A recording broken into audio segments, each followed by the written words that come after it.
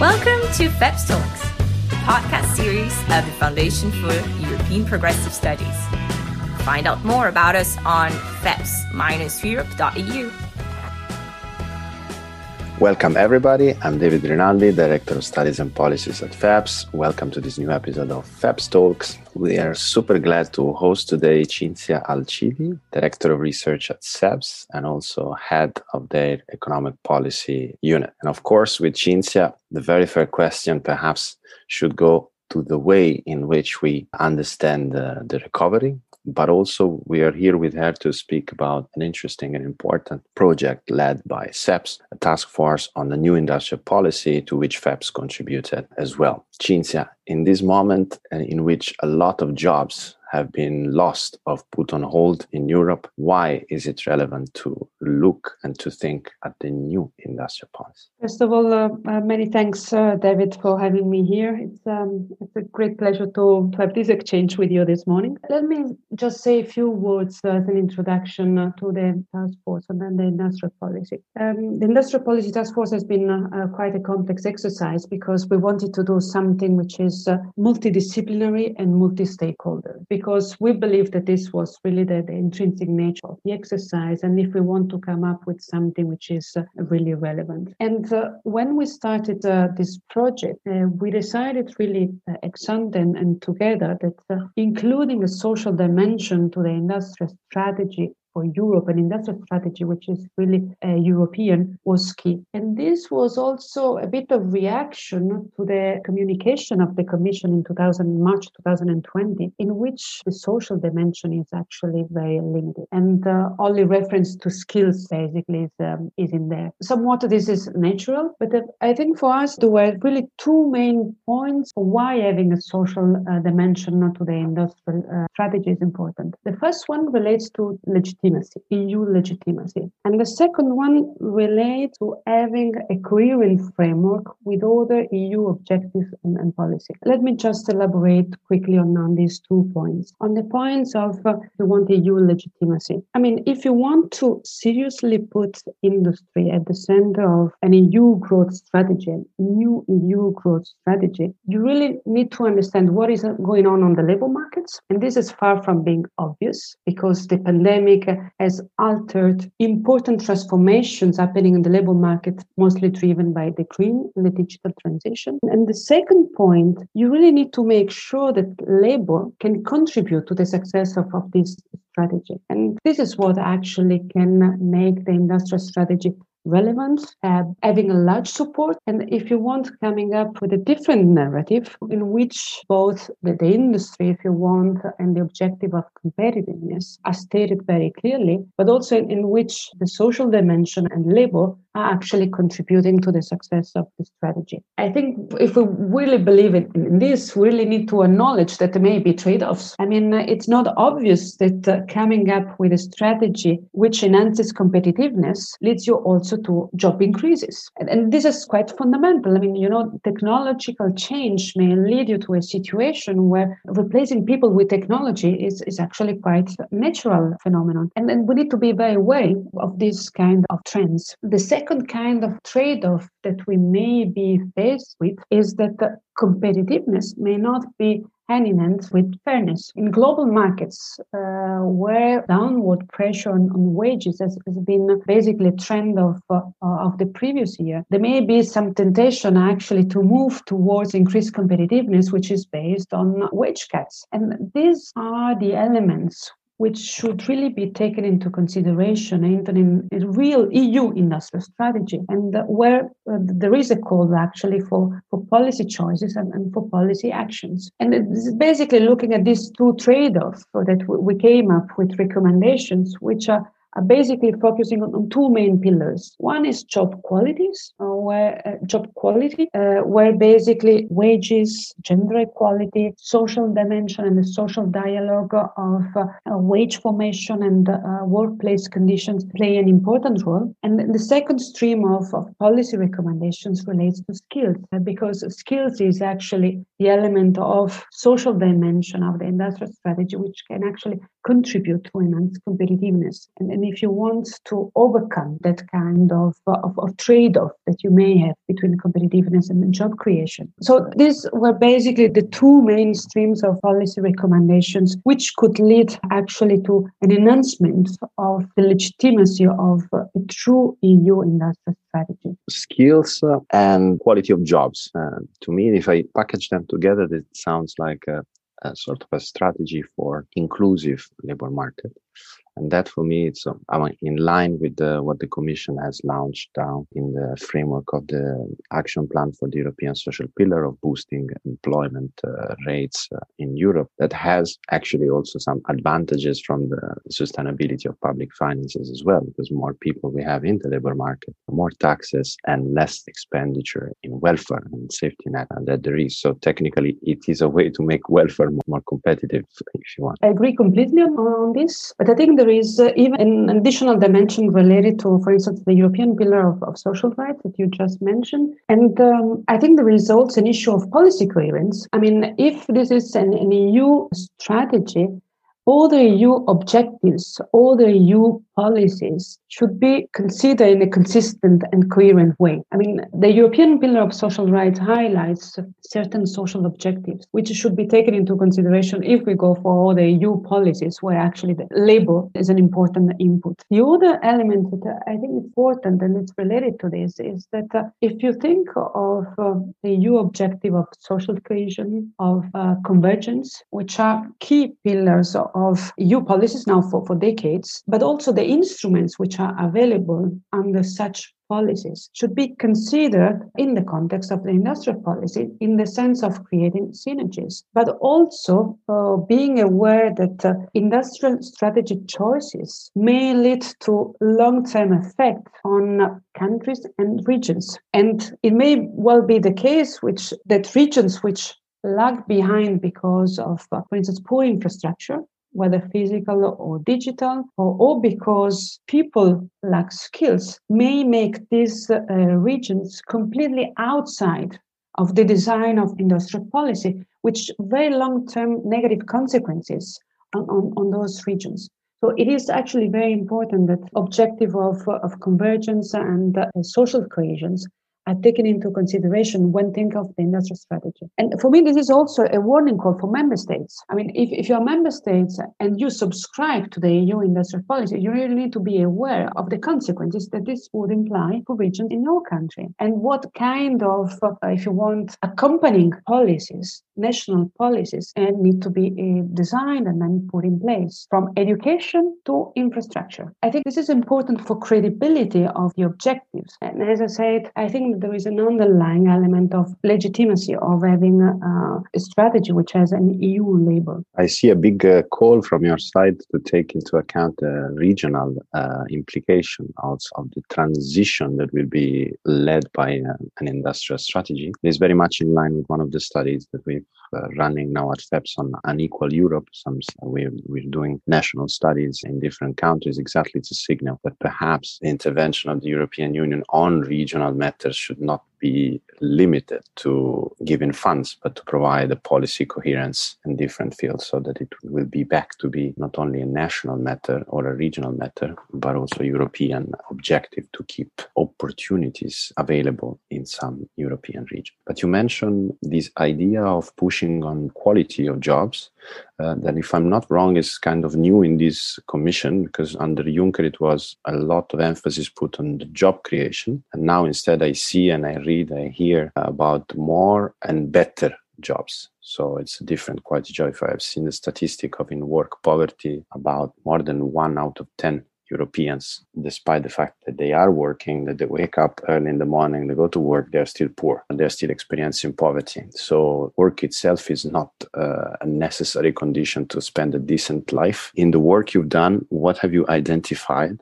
as ways in which, through the European Union cooperation at the European level, we could go about improving the quality of work? I mean, this idea of job quality has been developed by the ILO through the concept of decent work. And more recently, also the OECD has done some work in this direction, trying to identify what are the dimensions of what we call the quality of jobs, which are very much related, if you want, to the well-being of workers. And sometimes this is difficult to measure, but there are pillars, if you want, elements which contribute to the quality of the job, and there we need to make most emphasis. In addition to the work done by this organization, I think COVID was a game changer in the understanding of quality of job. And this came because if you think of what happened in the context of the health sector and the working conditions of people in the health sector, and on the other side, we all realized about the existence of platform workers and those mostly low-skilled workers, which usually have, let's call it non-standard contracts, which offer very limited protections in terms of social protection, but where also wages tend to be extremely low. And whereby people are not able actually to reach the end of the month in, let's say, in an easy way. So in this sense, I think that the pandemic was a wake-up call. In the report, what we focus on is minimum wages. I mean, the Commission has already worked quite substantially on a new directive of minimum wages. This is something which is different across countries. And we believe that this is an initiative which could really contribute to fight in-work poverty, to ensure more fair conditions for workers without hampering basically other economic dynamics. I mean, minimum wages have been introduced already in some countries, and there is assessment of what it implies, and negative effects are very limited. So this is one point. Another point that we highlight relates to the social dialogue. I mean, over the years, the importance of social dialogue has gone through the ups and downs. And now that there is quite a return to the thinking that actually social dialogue is an important element, possibly due to the fact that unionization has been declining substantially across countries, and that this has been accompanied by a deterioration of working conditions. So even though it's very difficult to establish causality, because there are actually a lot of changes going on, this sort of parallel trend is quite clear. And even on the side of the Commission, which in past year has been quite critical of social dialogue, there is now, to some extent, a revamp of an importance for social partners to get together, to discuss and to come up with an agreement. All the points that we highlight when it comes to the quality of job is teleworking. I mean, this is something which is very new, but of course it has been imposed to most of us by the pandemic. On the one hand, it helped us to save a lot of jobs. Quite some people, including us, are being able to actually work at full speed. On the other side, working from home may have also some drawback, both in terms of the conditions, the environment that everyone can offer to him or herself when working from home, but also that there are some concerns about longer-term effects, which go both in the direction, for instance, of lower creativity, because there is a strong human element of getting together and brainstorming, which cannot be kept when working in remote. On the other side, there are some concerns about whether this could lead to a major trend of change in the relations between the employee and the employer, because basically we may tend to move towards project-based approach and break the traditional contracts employer-employee in a company. Thank you, Cinzia. There is also another aspect of EU policies that I wanted to ask you that is still relevant for jobs, but is maybe more of a fiscal nature, even though it looks like an employment matter. SURE, on which you have also written, I would say, largely at SEPS. So you have been advocating for an extension of this instrument that the European Union basically constructed almost overnight. SEPS has also been at the forefront of the, studying the European unemployment benefit scheme, advocating over time for a sort of a stabilization function. So I wanted to ask you if you see that this measure somehow to protect employment and to help member state to finance short-term working arrangement is a positive thing, and how to reform it, how to make it even more useful. Yes, indeed. We recently wrote a piece because SURE was created about 1 year ago. So to some extent, it was time to make an assessment of how it worked. And our assessment is that actually it worked smoothly and it was widely used. As you said, it was created basically overnight with some guarantees coming from member states. But the impact has been quite important. And basically of the 100 billion which were put on the table, about 95 were used or requested. In this sense, a large number of member states were able to put in place these short-term work schemes to protect employment. So basically to avoid a large layoff in the market in an easy way, because they didn't have much concern about increasing their debt and going on financial markets to refinance this debt. Because basically the Commission was offering loans at very advantageous conditions. So in this sense, it was used and it helped member states to make savings. If we look at the intrinsic nature of SURE, this is transitory, not only because it funds short-term work schemes, so schemes which are transitory, but basically because in principle, on the 31st of December 2022, SURE will not exist anymore. This was really created ad hoc to fight the pandemic. And basically what we argue is that without treaty change, just with some political will, basically SURE could be transformed in a permanent mechanism. So something that is there for exceptional conditions, but if needed, it could be activated immediately without having to negotiate basically guarantees coming from member states. So I think this is something that could be done quite easily and could lead actually to important effects in terms of credibility of what the European Union can do. I think one important point, however, needs to be made, and this is linked to the unemployment insurance benefit scheme that you mentioned earlier. I think an important point is that these two instruments are not alternative to each other. I mean, SURE has a clear focus on employment, not on unemployment. And these are basically loans which are provided at a very low rate. I mean, of course, on the unemployment insurance scheme, we don't know exactly what kind of shape it can take. But even if we take, if you want, the minimum kind of scheme that one can think of, so say a reinsurance scheme, in that case, the focus would really be on unemployment. I mean, it's different, huh? And the two concepts are different. And the fact that this reinsurance, it would have, if you want, an element of automaticity without having to issue loans.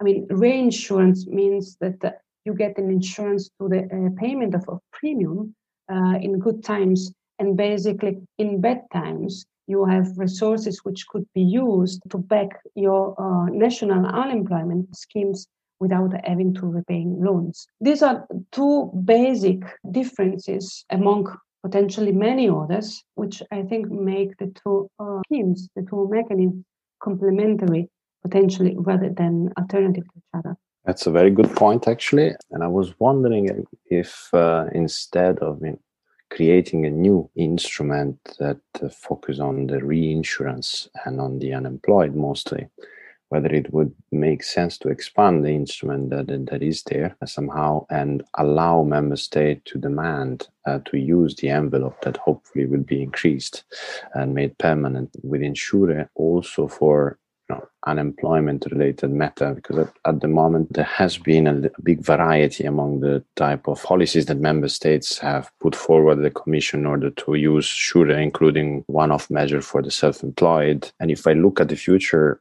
it is true, like maintaining the income of the employed people will probably remain a priority, but not as relevant as taking care of a little bit of the income of those that will be left without a job. because for all this period, we had a big ban on firing people.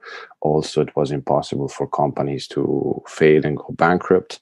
So if I look at data, if I look at the future, the next months, I think we have to expect a big surge in unemployment, and having a social and a fiscal instrument in place in that moment to maintain consumption, relatively high incomes, relatively acceptable and adequate would be a good thing. So do you see it feasible to have actually somehow, without a big new program, just to fine tune Sure, to make sure that also some, to a certain extent, unemployment support can be included? This is a difficult question.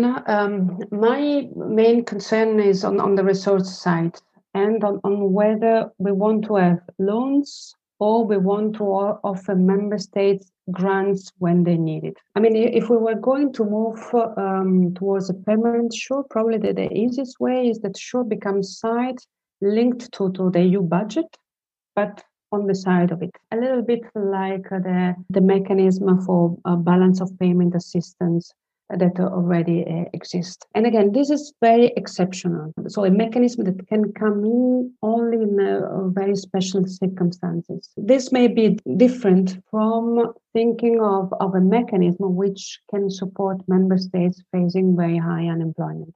So in this sense, it may be difficult actually to design it, link it to Sure, but we also need to consider what kind of objectives and in which context we would like the mechanism to come into play. Cinzia, we've discussed about industrial policy, we've discussed about employment, and if I look at the near future, it is most of these will be designed and transformed by the National Recovery and Resilience Plans, financed by the Next Generation EU. So I know you are a special observer of the economic governance of the European Union. So I would like to ask you somehow a comment to understand where your optimism lies. Do we have some hopes that these plans will deliver on a job reach and better quality of jobs? You mentioned also a sort of territorial cohesion. Are we going in this right direction from what you have seen so far? Will the Commission able to steer the national plans in a way in which they can really deliver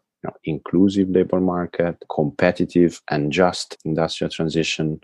Somehow, what are your gut feelings, even without going into the specificity of national plans? But I'm sure that you have your opinion on the overall recovery governance, not only on the fund. Yes, indeed. This is going to be a major issue and something to monitor in the next months and years. I think there are 2 points. One is it's important to look at where we stand now in terms of economic situation, because this can make actually a substantial difference in what member states will be able to implement and the speed at which they can implement it. Now, the Commission released last week the new forecast for the year 2021, and this has been revised upwards, substantially upwards. So the expected growth rate for the EU in 2021 is 4.8, which is actually something which we have not seen for years. I mean, of course, we also need to remember that last year the economy went down on average more than 8 points. So this is a rebound. Yet I think this is there is a good sign which comes in terms of revising up. I mean, of course, then this is very much based on the experience of the first quarter of 2021. And unfortunately, now the situation in terms of spreading of the pandemic is changing again with a strong increase in contagions. So we really need to see to what extent this is going to affect the economic recovery. But what we are seeing now, I mean, the bottom line, let's remain optimistic, even if downside risks remain.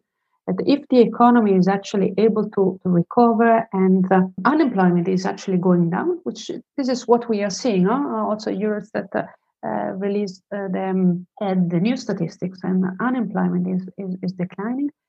Member states may be in a better situation actually to design policies which are not driven by, again, responding to a shock, but thinking of the more long term, which is strongly needed.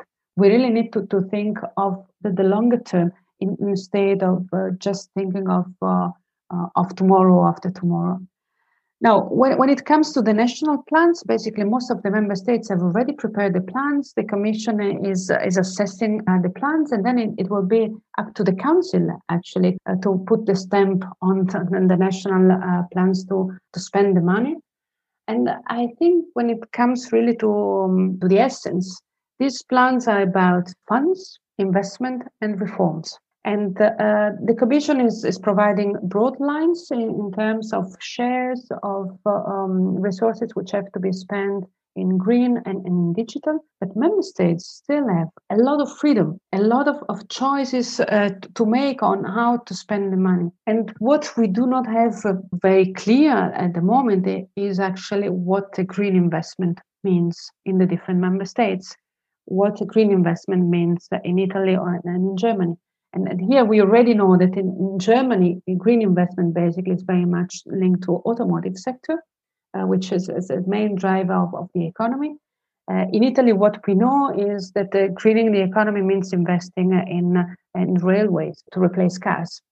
So this is just a very simple example to explain that we really need to understand how this money will be spent and how digital and green investment are actually understood by the member states and what will deliver in practice. Cinzia, I really hope we will remain in touch also to exchange more on these topics of assessing the implementation of the recovery plans. Certainly, we will remain in touch to discuss again the job and skills angle of the industrial strategy. And thanks for the contribution of SEPS in this great task force. I thank all of you and see you in the next episode. Thanks, David. Many thanks to all for listening. Thank you for your attention. If you found our conversation interesting, do not hesitate to share it on social media with the hashtag FEPSTalks. More is yet to come. Stay tuned.